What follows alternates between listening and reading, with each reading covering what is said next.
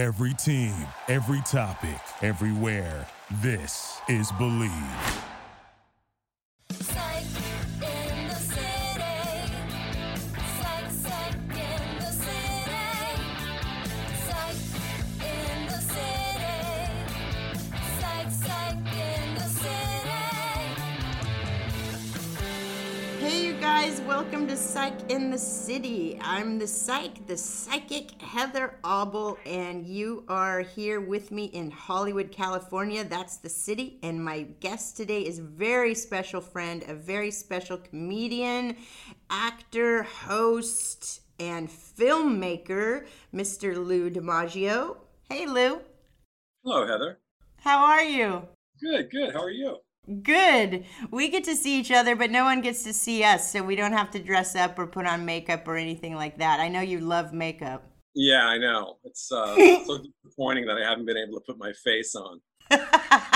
So, like I said in the intro, you are a very special friend to me, and we have this like sacred bond due to the fact that we've been friends for I think 20 years. Like, how long do you think? Actually, yeah, maybe a few years even more, maybe 21 or 22, judging by when we worked together on that show years ago. So I think it was more than 20 years. Right, because I was 12.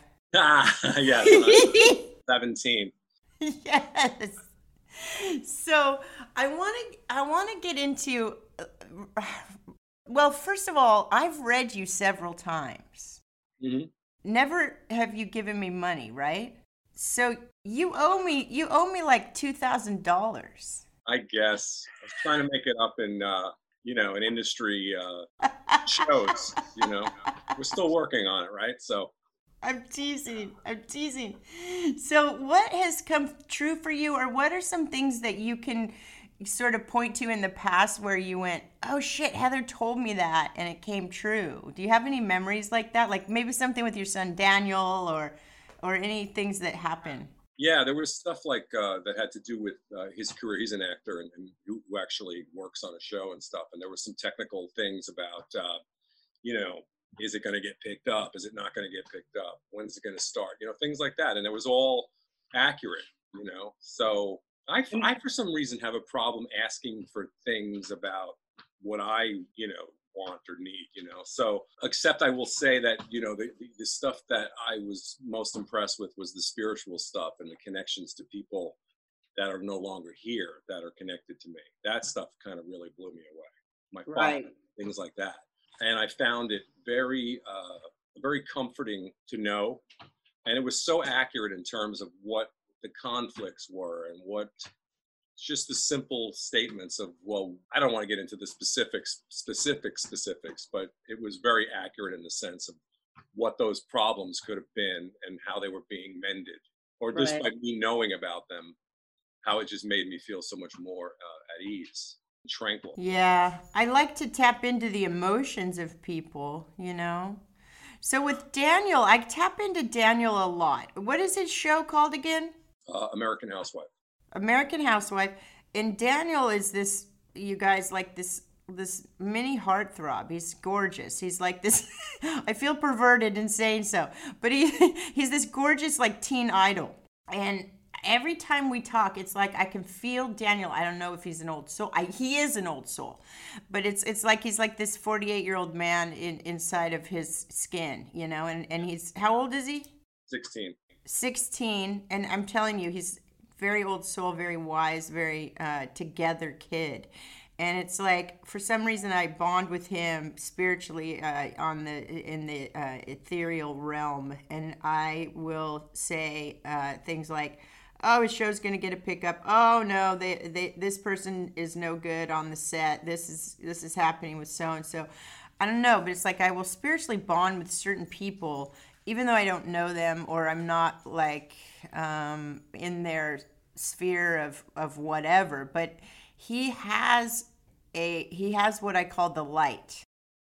And when someone has the light, they'll come to me and I'll say, like my client, Dwayne Henry, for instance, he is an actor. He came to me and I said, I see you. He was homeless. And I said, he had the light. He has this aura around him. You have the light, but it's like this aura around that person that is of fame and fortune, of like a specific touched by the angels kind of energy, and it's beauty and it's grace and it's and it's not like I can't explain it, but it's beautiful and it's energy, and everything is energy. And so with Daniel, it's like I met him a few times, but I just can read him so beautifully because he's open and he's touched by this light, and so it just radiates off of him, and I'm able to see what's going on with him. But it's like, you know, when you feel like, oh, perhaps there's like another life there that we shared, you know? And you just, with my mind the way it is, I just feel this from certain people, certain energies, you know? And then like with you, I've always felt like lose my brother. Like no matter what, lose my brother.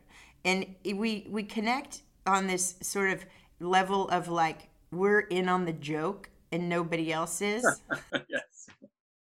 Like it's all bullshit and we're in on the joke. Right. It helps you get through, right? Right. It helps you get through. That's what comedy's all about. You just nailed it. Right, like the farce of Hollywood. Yes. Farce among farces, you know, it's the most absurd situation, and if you take it really seriously, you're just destined for gloom. You know. Yeah. And so, you know, you can really enjoy it and have fun if you don't. And also you got to be smart business wise and things like that. But yeah, it's every cliche and every joke you've ever heard. It's true to the 12th power, you know. But you know, it's interesting when you were talking about Daniel. I was going to ask you a question as I'm going to turn the tables, and I'm the host now. okay. And I'm asking you, as a psychic, does that happen often where you're reading someone, but you're picking up so much other stuff around them, other people in their lives, so that dominates even you focusing on the person that you're reading, right? So that, you know what I mean? Like there's so much around them that you go, wait a minute, I got to talk about this kid, you know, your son or whoever or whatever. Oh, that's a great question. Yeah. When I'm reading someone, well, like with you, Daniel is so dynamic and so filled with light, and he's such an energy that is so powerful that what will happen is if I'm reading you, I think I intuited him before when I first met you. I said, do you have a son?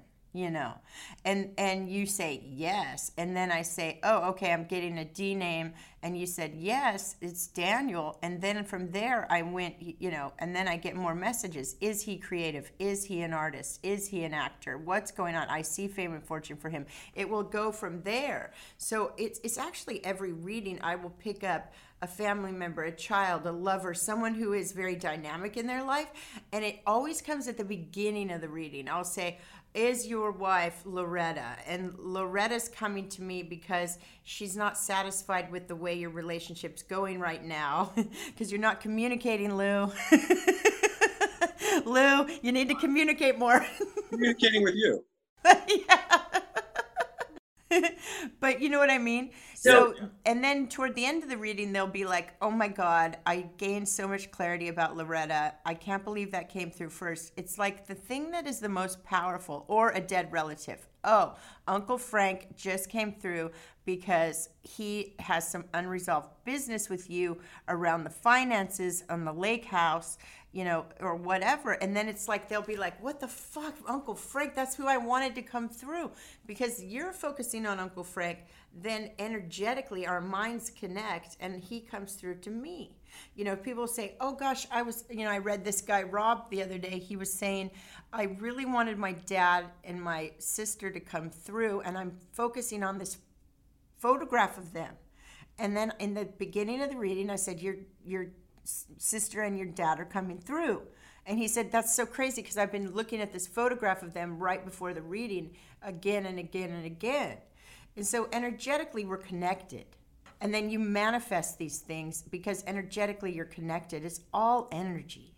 Right. And you're like a very sensitive antenna that's picking up whatever's going on around this entity, this person, this spiritual. Yeah, it's interesting. So I want to talk to you about so many things, but I think there's something really cool about you in that you did this film recently called Where Have You Gone, Lou DiMaggio? Yeah. It's a documentary. It's fabulous, fabulous. You guys have to see it. It's on iTunes, Amazon. Am I right? iTunes and Amazon? Yeah. In fact, if you have an Amazon Prime subscription, you can watch it for free. You don't even have to buy it. Okay, right on. So we did do some psychic advising prior to that. I think I was dead on with all of that as well, like when it would air, what would happen. I think it's definitely a hit in the making. It's like a quiet storm right now. Very quiet. Stop it. And so basically, the premise of this film is so gorgeous because you were a stand-up comedian and you quit like in the late 80s, right? No, actually, I quit probably right just before around the time I met you, because that's when I started going into writing and producing. Okay. When was that? I still kind of had a toe in and out of it too. I was doing gigs here and there, but I was mostly out of it. And then by the late 90s, I was pretty much done with it. And you guys were talking about like came up with like Larry David and Howie Mandel and Ray Romano and like the greats. So Lou was out at the what was the club? It was in New York, Catch a Rising Star. Catch a Rising Star. Like Lou was the shit, and he was adorable, and he's wearing his Clash t-shirts and his Converse and probably doing cocaine and who knows what, But it was those days. And so it was like he was adorable and he was killing it. And then all of a sudden, like you stopped. And so I want to talk about blockages. Like what makes one stop when you're Catch a Rising Star, Larry David, killing it, superstardom in comedy, and then you just say, I'm done? It's interesting. First of all, it used to be very difficult to answer the question because I couldn't really figure it out. Then I started to think it was, very specific conventional things like, getting married and having kids and being distracted by that and moving to Los Angeles, things not moving as quickly as I would have hoped. So that was causing, a log jam. But really, I think ultimately it was like when I was in the midst of that success and that light, and I really could feel it. It's funny because now I understand all that. But, you're not operating, you're operating on automatic pilot. That's why, I think there's a great analogy, not that I put myself in this position, but people always want to know why, like do the Beatles and the Stones and the Who and all these other bands, you can name a million bands, you can name a million artists who create this incredible catalog of work in their 20s and early 30s. And then they start to become more self-aware, right? And then they start to think about, what am I doing? What am I doing? How do I want to be perceived? Who am I? That's when you're dead. Okay. Yeah. So I think ultimately that was really the answer. I got to the point where I got away from just being who I was on stage and what I wanted to say and all that stuff. And I started to think about, what am I going to do now? What do I have to get from the business? And then I was sabotaging myself without even realizing it. It's just the way it goes. But I didn't know really what was happening. I was looking for all other kinds of excuses. And the other thing was that I had done it, about 15 years at that point. And I probably just needed a break. And I should have just taken a break. But instead, I'm like, I got to do something else.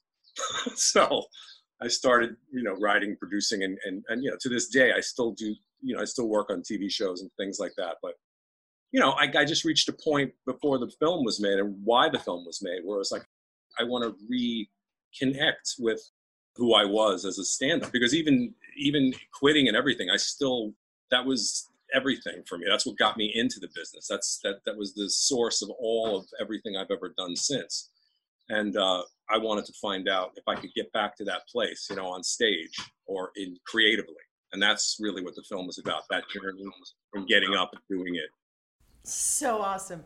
So what you're talking about, and you probably don't even know it, is there's something I call the space between thoughts. right? So you're closest to God when you're in the space between thoughts. And when we're in our 20s and teens and sometimes 30s, if you're like us and we mature very slowly, is the space between thoughts, right? Meaning we're not thinking. So when you're not thinking, you're able to blindly go for your dreams, right? So when we're closest to God is when we're not thinking. So when you start thinking is when everything gets fucked up. That's exactly. What happened to you is you started thinking, and that ruined everything. It's a blessing and a curse in a way too to be, and this is not self-serving, but like when you're aware and you're intellectually curious and all that stuff, that has to be separated from what you're doing. The more time you have to yourself, the more reflection goes on, the more you start to get away with the essence of what you were doing and how good you were doing. And you start to question it. Meanwhile, what are you questioning? You obviously were doing it. When I look back now in retrospect, I'm like, wow. First of all, it's like I look at that person as somebody else, and I'm very impressed with what that person did and where that person came from. I watched those tapes, it's in the movie. I'm looking at myself on stage, in 1986 or whatever, and I'm like, wow. I'm like looking at this kid, and I'm just thinking, what balls, Right? And then, and then there's a little bittersweet reflection to think you should have progressed from there and stayed in it. But it's like it ran out of gas, and I think it was distractions, a lot of distractions. It happens. Like in the cartoons when the character will run off the cliff and they don't fall right away because they don't know that they've run off the cliff. Then they look down and they go, oh shit, and then they fall. Right. Yeah. That's kind of like, that would probably be a good description of quitting. Okay. Because you don't look down. That's a great analogy. You don't look down when you're flying high, right? Yeah. You just don't. But when you do, you're done. And have you noticed this? People our age come to, or your age and my age. They older than you, so But anyway, they come to this. Have you ever heard people say, "I can't ride roller coasters anymore. I used to ride roller coasters, but I can't anymore. It hurts my back. It freaks me out. I get real scared, etc." Well, that is, to me, indicates a change in consciousness, right? Because when we were younger, we didn't have fear. Now we live in a fear-based consciousness. That's why you can't ride a roller coaster anymore. But so many people I know say, oh, I can't ride a roller coaster anymore. And it's a metaphor, isn't it? I can't ride a roller coaster anymore. It's a metaphor. And people also, they start to fear heights when they didn't before. Things like that, It's like, again, it's when you start to reflect into fear. Yeah, that's what happens. Sure. Exactly. So I think that's why I love your movie so much, because you just said, fuck it, I'm going back, I'm checking it out. And then you talk to all these greats, and it's like they achieved this greatness. And did you find it was due to having no fear or walking through the fire? Or what did you sort of get from interviewing them that was the secret to their success? Or was it just random? Like, what did you find from all that? It's a really great question, because I my own theory, even going into this project, was that I always felt like, there were plenty of people, not just me, but plenty of other people that should have been, as big as a lot of those names that are in the film, that were just people that I started out with. And there is a certain cruel randomness to that, but that's true of a lot of things in life. What and how much intelligence you get. I mean, all of those things are just random, and there is a certain amount of randomness to this. That said, I would also say that all of those people shared one thing in common: they just wouldn't quit. They probably were more the type of a person where, like, I just can't do anything else. I just can't. And in my case, I could do other things. I was a little bit distracted. I wanted to do, and I did do a lot of acting as well as stand up, and it's great, and it's what I wanted to do. But I think it divides your attention sometimes, and it makes you start to crave other things in different fields. And I don't think any of those people had that. I think they were just like, I'm doing exactly what I should be doing, and that's that. And I was not quite like that. I was just, Well, I mean, I started to take my eye off the ball and look beyond, you know. But I mean, you've done acting. You're an Emmy-winning writer. You've done films. I mean, you have this successful, eclectic background. So I mean, I think you've always hustled. It's just you had your feet in other pools, you know. Well, sometimes it dilutes you, right? I mean, I remember having a couple of years where I literally did, you know, I did stand up, and I was writing on something, and I acted in a film, and I acted on a TV show, and I said, this is exactly what I want to do. You know, I want to be able to just move around from thing to thing to thing. But you can't always, you know, you can't control that. And a lot of times people in certain areas of the business want to pigeonhole you, like, you know, you should only be doing this, or I'm only going to bring you in for this. I don't know. But I did have some really good years where I was doing it all because I was directing it that way. And now everybody's just trying to figure it out, especially during these times. You know, everything is being reset. So I don't know where it goes from here. These uncertain times? Yes. Beginning of every commercial on television. It should say, in these uncertain times, we're still going to take your money. Okay. Yeah. Sound concerned and sincere about these uncertain times. These fucking uncertain times. Yeah. About what's uncertain? We're watching TV and we're eating, and yeah. it's not like World War II, folks. Just relax. So when we weren't hanging out, I never missed you because I would see you on TV all the time. You'd be on like Curb. You were on Curb for a long time. Well, I did a recurring on that. Yeah, that was great. That was the most fun I've ever had, I think, probably doing anything. Why was it so much fun?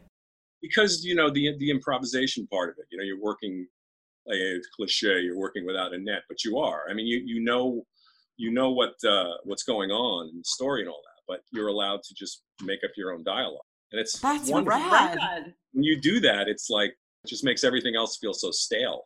Because each time you do it, it's a little bit different. It's got its own energy. It doesn't have to be exactly the same. And it's wonderful. And I think other people have tried to do it, but it hasn't really. I think it's still because that shows the premises and the concepts of the show are so strong that you can't miss. You know, it's just the situations that are laid out are so funny and absurd and crazy that you just can't mess it up. So it's a wonderful experience as an actor and as a comedian and as an improviser to do that. Do you believe in the power of manifestation? I do. I've been around that somewhat. I feel like sometimes, like the other day, I got a phone call from a friend of mine who I hadn't seen in almost a year. And literally the day before, I was talking about him with my wife.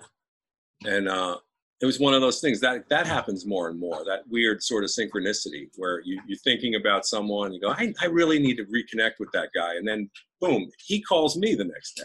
So that kind of stuff, you could say that's a coincidence, but I mean, what do you say about that? I totally believe in energy and manifesting and things happening, and they're not coincidence, they're synchronicities. But what I'm getting at is something that's really fucked up and yet funny at the same time, which is you did a commercial for heart attack, then you had a heart attack. Well, yeah. Tell me about that. I said I manifested the commercial by having a heart attack. Yeah, like what happened? What happened with that? Actually, that was, I guess that was about 2 years after the actual event, maybe, about a year or two. My wife actually was looking through something, or a breakdown or something. Something came through somewhere, and she says, "Oh, you should go up for this," because there was some medication that at the time I was taking. I subsequently now don't take anything, which is great. Yeah. So they were looking for people just to have to do a testimonial about what happened to them, and it was actually really kind of cool because it wasn't like, "Hey, take this drug; it's really good."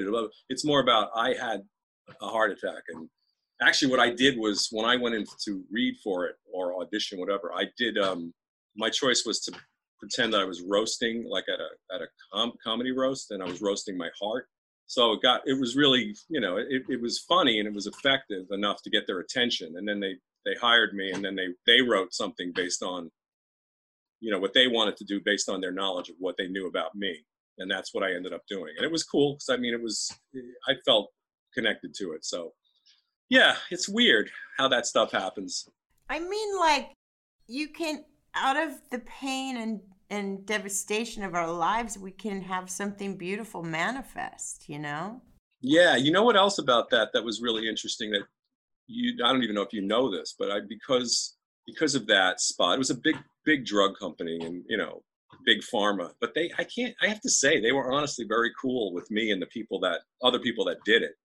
And they really weren't about trying to sell drugs so much as trying to connect to people, real people, to say, sometimes things are going to go wrong and you're going to have to do whatever you have to do. And we have that stuff. I guess ultimately, yeah, they are there, but they did it in a very organic way. But they also asked me to go and speak to their salespeople, me and some of the other people that they called us prevailers because we were prevailing. So, but that was the coolest part of it. First of all, it was great because it was like pretty lucrative to go out and speak at these conventions and stuff. And I had never really done that before. But you make some connections with people, and some of those talks. And again, they never said you have to do this, you have to do that. They said just go up and tell your story. And to somebody like me, who's used to being on stage, it was really easy and fun, So I told a serious story, but I peppered it with some good jokes and things like that. So they were really happy with that because most of these things are very dry. But people would come up to you or come up to me. Some people did at the end who had maybe had themselves had a heart attack, or they had a relative that they lost, or some of the whatever. And they would come up to me and they would say, wow, that was really powerful. Like that connection. I mean, I had that with stand up sometimes too, but this was really interesting. I hadn't bargained for that, for somebody to come up to me and go, oh my God, you made my life so much better. And that also happened when I did screenings for the film, where people would come up and go, okay, I'm going back. I'm going to go do whatever it was that they wanted to do.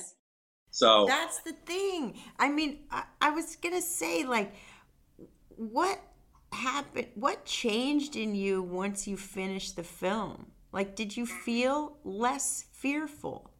It's, there was, you know what it is? It's like, it's the satisfying of this, nagging. I was getting, I talk about it in the film. It was this voice in the back of your head. We all have it, right? The one that's telling you what it's not the critical negative voice, but the critical positive voice that's looking out for you. That's saying you need to do this because you need to fill your soul, or at least find out, at least finish this, at least honor this because you don't feel it's unfinished business. And so really a lot of it was unfinished business. I walked away too soon. And it was a question of, can I just at least, and I always use the analogy because it's like a redemption story, but it's like in Rocky, Rocky doesn't win the fight. He just wants to go the distance, right? So in this case, I just wanted to get back up on stage, see if I could do it. And if I could do it effectively enough where I can honestly say, oh, there it is. That's where I was at before, where I could go up and feel really comfortable. And I had my act, but, I would improvise around it. I was really connected to the audience. And there's a zone, that you get in, obviously, when any creative musician, but a comedian too, you are the room. And because you are so literally the center of attention, how do you wield that power, So I used to be really good at that. Like I was a good, strong leader, and I wasn't shy about, I was laying out the power. But to do that, you have to be really in the moment, and you have to be fearless and be ready to go anywhere and say anything and do anything that fits the moment.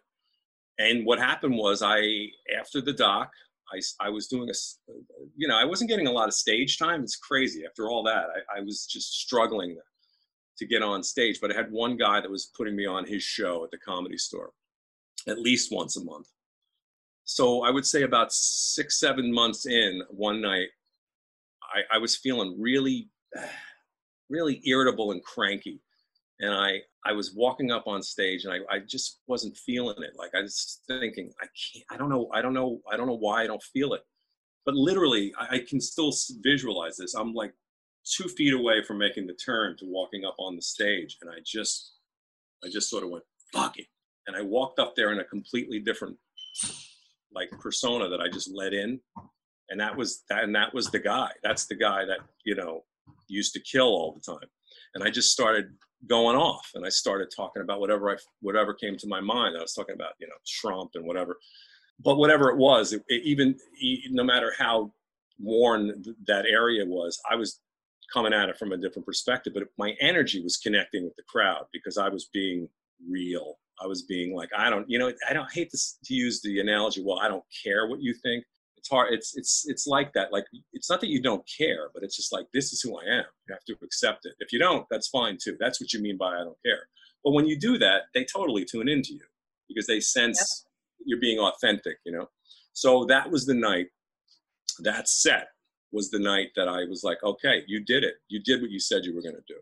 And then I felt that I did it, that I satisfied the urge, and I did what I set out to do. And I was done, you know, that's it. That was it. After that, I realized I don't even care if I ever do this again. I love that. That's not in the back of my head anymore that I need to do it. I did it. And if I ever want to do it again, it'll be because I just want to do it. But I don't have this monkey on my back anymore about, it's almost like you want to validate, was I really that good? Or, you know, was I really that creative? Was I really able to summon up that force on stage? And after not doing it for a long time, it's really interesting to see what it takes to get it back, and the fact that it's even in there at all. And if it's in there at all, it's in there forever. It's just who you are. It's what you do, you know? Oh, so great. Way back in the day when I was modeling, I would do like commercials too. And I was horrid and horrible and just like frightening at acting and stuff like that. And I was never authentic, never, and never in myself. And I now don't give a shit what anyone thinks of me, and I just am me, right? And it feels so good to just be real and just state my truth and just be who you are, right? Yeah. And I think, go ahead. No, I was going to say, there's the cliche, you can't please anyone, right? Anyway, so you have to just all you can do is be who you are, be yourself, you know? Your Freudian slip was you can't please anyone. And I like that. Probably true. Yeah. Probably more. I didn't even know. Did I really say that? Awesome. Yeah. But it's like, I made a choice when I started to do this stuff on TV or whatever, radio, podcast, I don't know. But just to be like, the only way I can possibly do any of this stuff is to just be me, because it is a disservice to everyone else, you know, isn't it? Well, you know, that's a really good point that you bring up, which was also very much in the philosophy of comedy too. When people would start out, you know, you'd meet some of the older people, and sometimes you'd meet name comics in the clubs, and, you know, you get a chance to pick their brains. And to a person, they always said the same thing. It's like, you know, the whole thing about learning comedy and trying to be a stand-up is that eventually you have to find a voice on stage. Now, it may be your authentic voice of like who you are as a person. I was more of that style. It could be a character, but whatever it is, it takes a while to refine it. And once you'll know when it's there, because you'll start doing really well, you know. And it's the same analogy for life. It's like you go through your things that you have to learn, and the experiences, and your ups and downs, and your cuts and scrapes, and you come out the other side of it. That's the only thing that's good about getting older, is that. Yeah. You know what I mean? Like you have some peace of mind, at least understanding what the hell is going on. I'm less stressed, aren't you? Yeah, exactly. You sort of just, I can't fix everything. And I'm not responsible for everything. Like, do the best that I can, you know. And it is a lot of it is about not beating yourself up. That's what we do too, the whole time. We expect more out of not everybody does, but I did. I always expected so much more out of myself. Meanwhile, I wasn't giving myself credit for what I was accomplishing. Now I do that in retrospect, you know. So I always say, don't stop expecting you out of people. That's where we fuck up. yeah, that's another good one. This might be like a question you hate getting asked, but who are your influences in comedy? Who were your influences? Who do you love? I think there were, well, the first two for sure were George Carlin and Robert Klein, because when I was a kid, when I was like a preteen, I remember listening to their records with friends that turned me on. Like I never thought of listening to comedy on a record. Like that didn't make any sense to me. I should be, was always listening to music. And then the idea of like, smoking some weed, listening to comedy. And then all of a sudden that just blew my head open, because what happened was this was like one of the first, pieces of evidence that I might actually be good at this, because I would listen to that stuff. And then I would be able to impersonate it. So like in school, I would be doing George Carlin routines and people would go, wow, he really sounds like him. But what it wasn't even the sound, but what it was being able to tap into timing, which is not, as you know, I mean, that's not something everybody has or gets. And it's timing and how you accentuate things.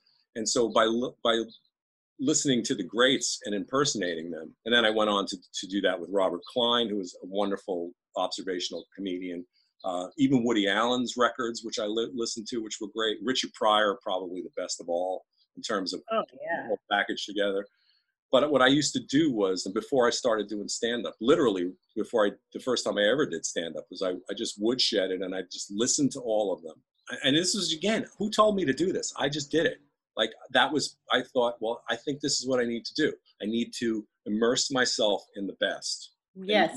And not take notes or anything like that. Just let it sift in and then stop, take a break, a day, whatever, and then sit down and start. And, I had to write material for the first audition I ever did. And again, ignorance is bliss. I would never have thought to do that. But at age 21, I'm like, yeah, well, that's how I'm going to do it. And that's what I'm going to do. And damned if I didn't go off the first time and just destroy the room. You did. I did, yeah. Most comics will tell you that they bomb the first time, but sometimes you kill. I know other people who did too. The only problem with that is that you think you are sent from heaven and that you cannot screw up, and you're going to have a bigger fall when other things start happening, like when you get heckled and you don't know what to do. But still, it's such a jolt to do it the first time and blow the room away, because it really makes you feel like, you know what, I do belong here. This. Yeah. I have a lot to learn, and I will. But I mean, the first time to do that, and that's how I prepared for it, by tapping into those influences. And I think I told you. That's awesome. Yeah. So I'm going to ask you a second question. I want you to read me for a minute. Why do you think I have so many goddamn comedians for friends? Oh, do you? I do. I've had like 5 comedians on my podcast alone. Why do I attract you guys? I think we've already talked about it. We talked about it earlier when we were talking about the way that you look at life, the way that that's the gift. That's the gift and the curse that comedians have, right? Is being able to sift through and go right to the bone of the truth, right? And you're that same type of person. So you want to be around people too that do that, because you see, it's like pulling the curtain back. It's the shortcut to the truth, and you're that type of person, and you like being around people that are like that, and whether or not it's you're talking about things all the time doesn't matter. There's a sense, a vibe, like when we have conversations just in general, they're never superfluous, but they're not necessarily really serious either, but it's just true and right, That's pretty deep, because it's highly, for me, my spiritual mantra is have fun. That's it. Have fun. And I feel that laughter is highly, highly spiritual. To laugh is highly spiritual. It actually relaxes the body, relaxes the mind, right? And you're giving a gift to the world by making them laugh. It's probably the biggest gift you can give the world is love and laughter, right? So for me, it's so soothing and therapeutic and wonderful to be around laughter, right? But then, Yeah, well, sure. but that comes from pain, you know, and we're purging our pain. And it's like I look into your eyes and there's so much depth. And when we speak to each other, it's like I said, we're in on the joke, you know? Like, I think that's what's so beautiful about comedy is that there's so much depth and there's so much pain and there's so much sort of resolution through the jokes. It's funny that you bring up the whole pain thing, you know, because it's become such a, I don't want to say it's a trope or a cliche because it's true. You can't, if you're a true comedian, you have to come from that because that's what brings it out. It's a coping mechanism. It's a way for you to deal with that. I don't like to make too much of a big deal about it because I hate when there's a lot of people who don't really understand it and they just think, oh, comics are just all bent, broken people. Yes and no, maybe some of them are, but they're also like some of the smartest people I've ever met and the most interesting. God. You know, and I'm not Do you saying know Tehran Vengarzi? Have you checked out Tehran Vengarzi? Oh yeah. He's fucking brilliant. I mean, he's one of the smartest people I know. I also think that we're living in a time where we're getting most of our really good information from comedians who do news type comedy shows because they're the only ones that are telling the truth. Or I'm not saying that people are trying to lie to you, but regular news outlets are so overwhelmed that they just, you know, whatever, they just blather out all of this information. But comedians sort through it and go, this is, I think, what you should know. This is important, you know. And you also do, by doing it through laughter, you really imprint the truth on people because a laughter is, when people laugh at something. I heard this great definition of comedy. There's somebody who said, comedy is a story with a surprise ending, right? It's always like, oh, you're telling me something, and then you go there, and you go, oh, and then you laugh because you're like, oh yeah, that's so true. And why are you different, or the audience is different? Because they wouldn't have thought that on their own. But now that you mention it, they go, oh yeah, that's right. I have thought of that, but I never thought to say it, or I never thought to articulate it in any way. But you did, and it made me discover it, and it made me laugh. That's art, right? Same thing when you look at a painting and you go, oh wow, it touches you or it doesn't touch you. But when it does, it's art no matter what, but that's the true meaning of it. There's some kind of cathartic experience in it that you get something out of it. I say art is God. David Bowie said, until you had art, you only had God, or something like that. Like, meaning like you only had God and then you discovered art, which is God, right? When you're doing your stand-up and you're in that moment, you're in the space between thoughts, right? You're only doing your comedy. So you're in that zone, like you say, right? That's art. That's God. Yeah, you're in your space between thoughts. That's everybody's got there's so many different words for it. For me, I like I said, I likened it to a zone, and I remember writing about it one time, and I was trying to describe what it felt like to walk on stage and just do really well. And I remember using the term bathed in light. And of course, literally there are lights in you, but I felt it was beyond that. It's like you're in this safe zone or something where you are just kind of impregnable and you can just do whatever you want. It's not easy to do. It doesn't always happen either. It's like a thing that you have to tap into. Well, I'm a painter, so when I paint, it's the same thing. Some days I'm like, damn it, it's not coming, and I can't make it happen. And then I paint over that, and I paint over it, and I paint over it, and I go, it's just not happening. It sounds exactly like writing. Exactly. Same thing. Does it? Yeah, because it's all the same thing. Yeah, and I guess that's part of that's the hardest part, is to be, have discipline as an artist, right? Because there's a freedom and a free spirit thing. But you know what? The really great ones work their asses off too. They write every day. They power through those times. And that's something that I would say too, that some of the people that I knew, that when I sort of started to drop out of stand-up, they powered through. There were a lot of things going on. the industry itself was correcting. It was slowing down. Things were getting like it was kind of an easy thing, an easy decision to jump away from it. But some people that I know didn't, and they hung in there. They kept their head down and they slogged through a really kind of bleak era in stand-up, like the early to mid 90s when the comedy boom was over. And they came out the other side, you know. I just decided that I wanted to go try something else that worked, you know, for me. But that's where the problem began. Okay, so what is better? That fresh, I just started doing cocaine and I have that serious, awesome buzz feeling, or doing a really great set of comedy? Wow, great question. I would have to say that obviously the comedy, because you did it, you made it, and amazingly is the head was very similar, except it lasted longer. And then the problem was that you want it to last even longer, so then you do the coke. So all night long in the city, you know, you'd be going on and you do a set and you do whatever, you did good, you did better, but also, you know, you're doing like 4 or 5 sets a night, and you know it's a long night. So in between, you know, you're drinking vodka. I mean, so you're just like, and then you have to go to an after-hours club to wind down. I love that. I wish I was like your age in that time, because that time is so freaking, the style, the fashion, the music, everything I'm so drawn to. It's so hot, you know. It's like such a killer time for style, you know.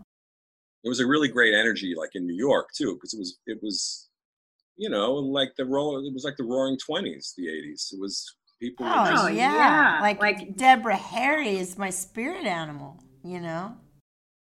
For sure. For sure. So, okay, now we have this segment called The Voodoo That You Do. And basically, what I want from you is I want you to ask me to do some magic for you. Like, what do you want to manifest? What do you feel like doing in your life right now? What do you have coming up anyway? What's going on with you? Nothing really hard. I mean, I was just talking to somebody yesterday about possibly working on this docu-series. That's already really kind of staffed up, but it's a passion project.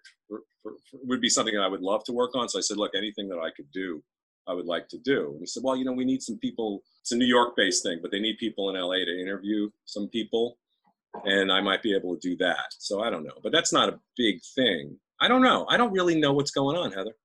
I know. Well, we created a show together, but that seems kind of dead right now. Well, right now. Well, we always are creating stuff together too, so maybe we'll do something. Yeah, maybe we'll reconvene and retool. Yeah, exactly. So let me predict. I think I know what the voodoo that you do should be. Me predicting your future professionally. Do it. Right? Yeah. Let me tap in. Okay. Do I have to touch my keys or something? Yeah, let's just vibrating off of Lou. So Lou, okay. The first number I get very powerfully is 828, 828, 828. So August 28th. Nothing is really, sorry, but nothing is really going to happen until then. The New York thing is kind of lame. Don't feel it really manifesting. You say they already staffed up? Yeah, they're just thinking they might need people to help out in LA, you know. Yeah, if you get that gig, it's very small. But 828, there is a big job. This is a network show.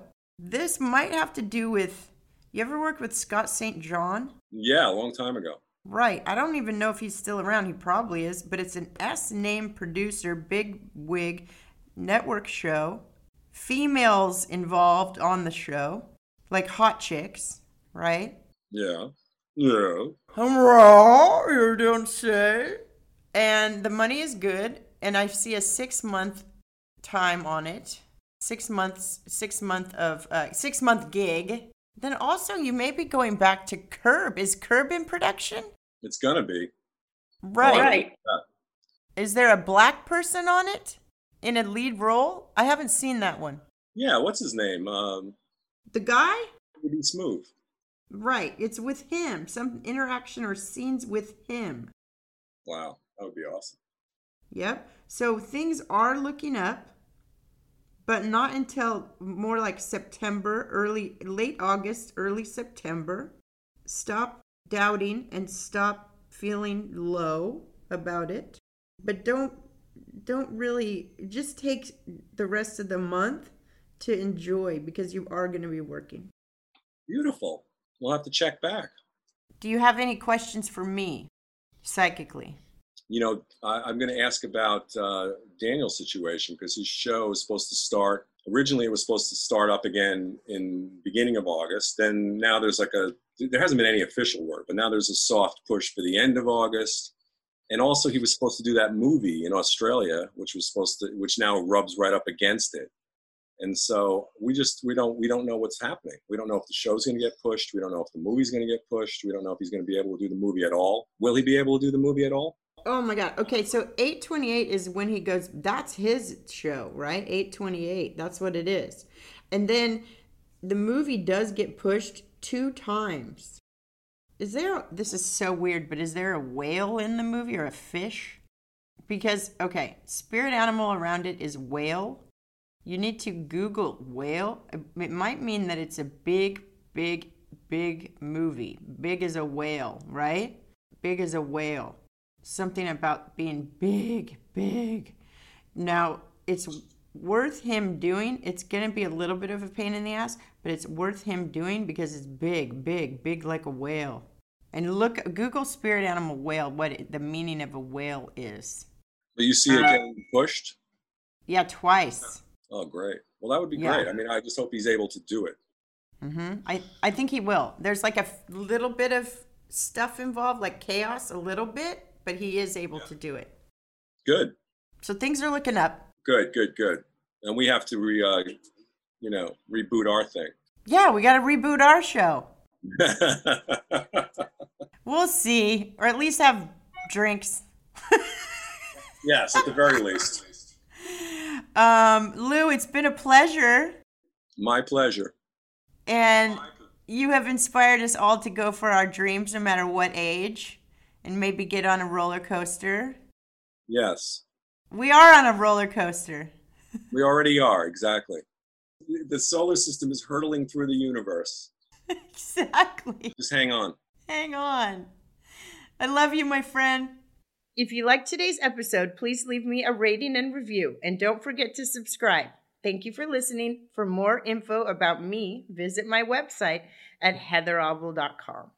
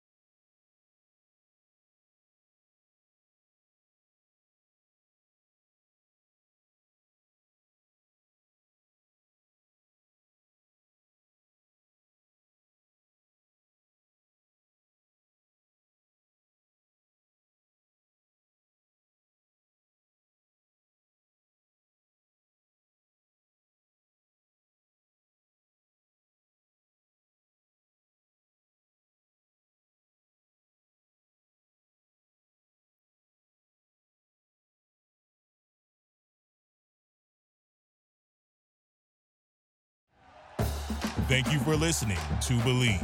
You can show support to your host by subscribing to the show and giving us a 5-star rating on your preferred platform. Check us out at Believe.com and search for BLEAV on YouTube.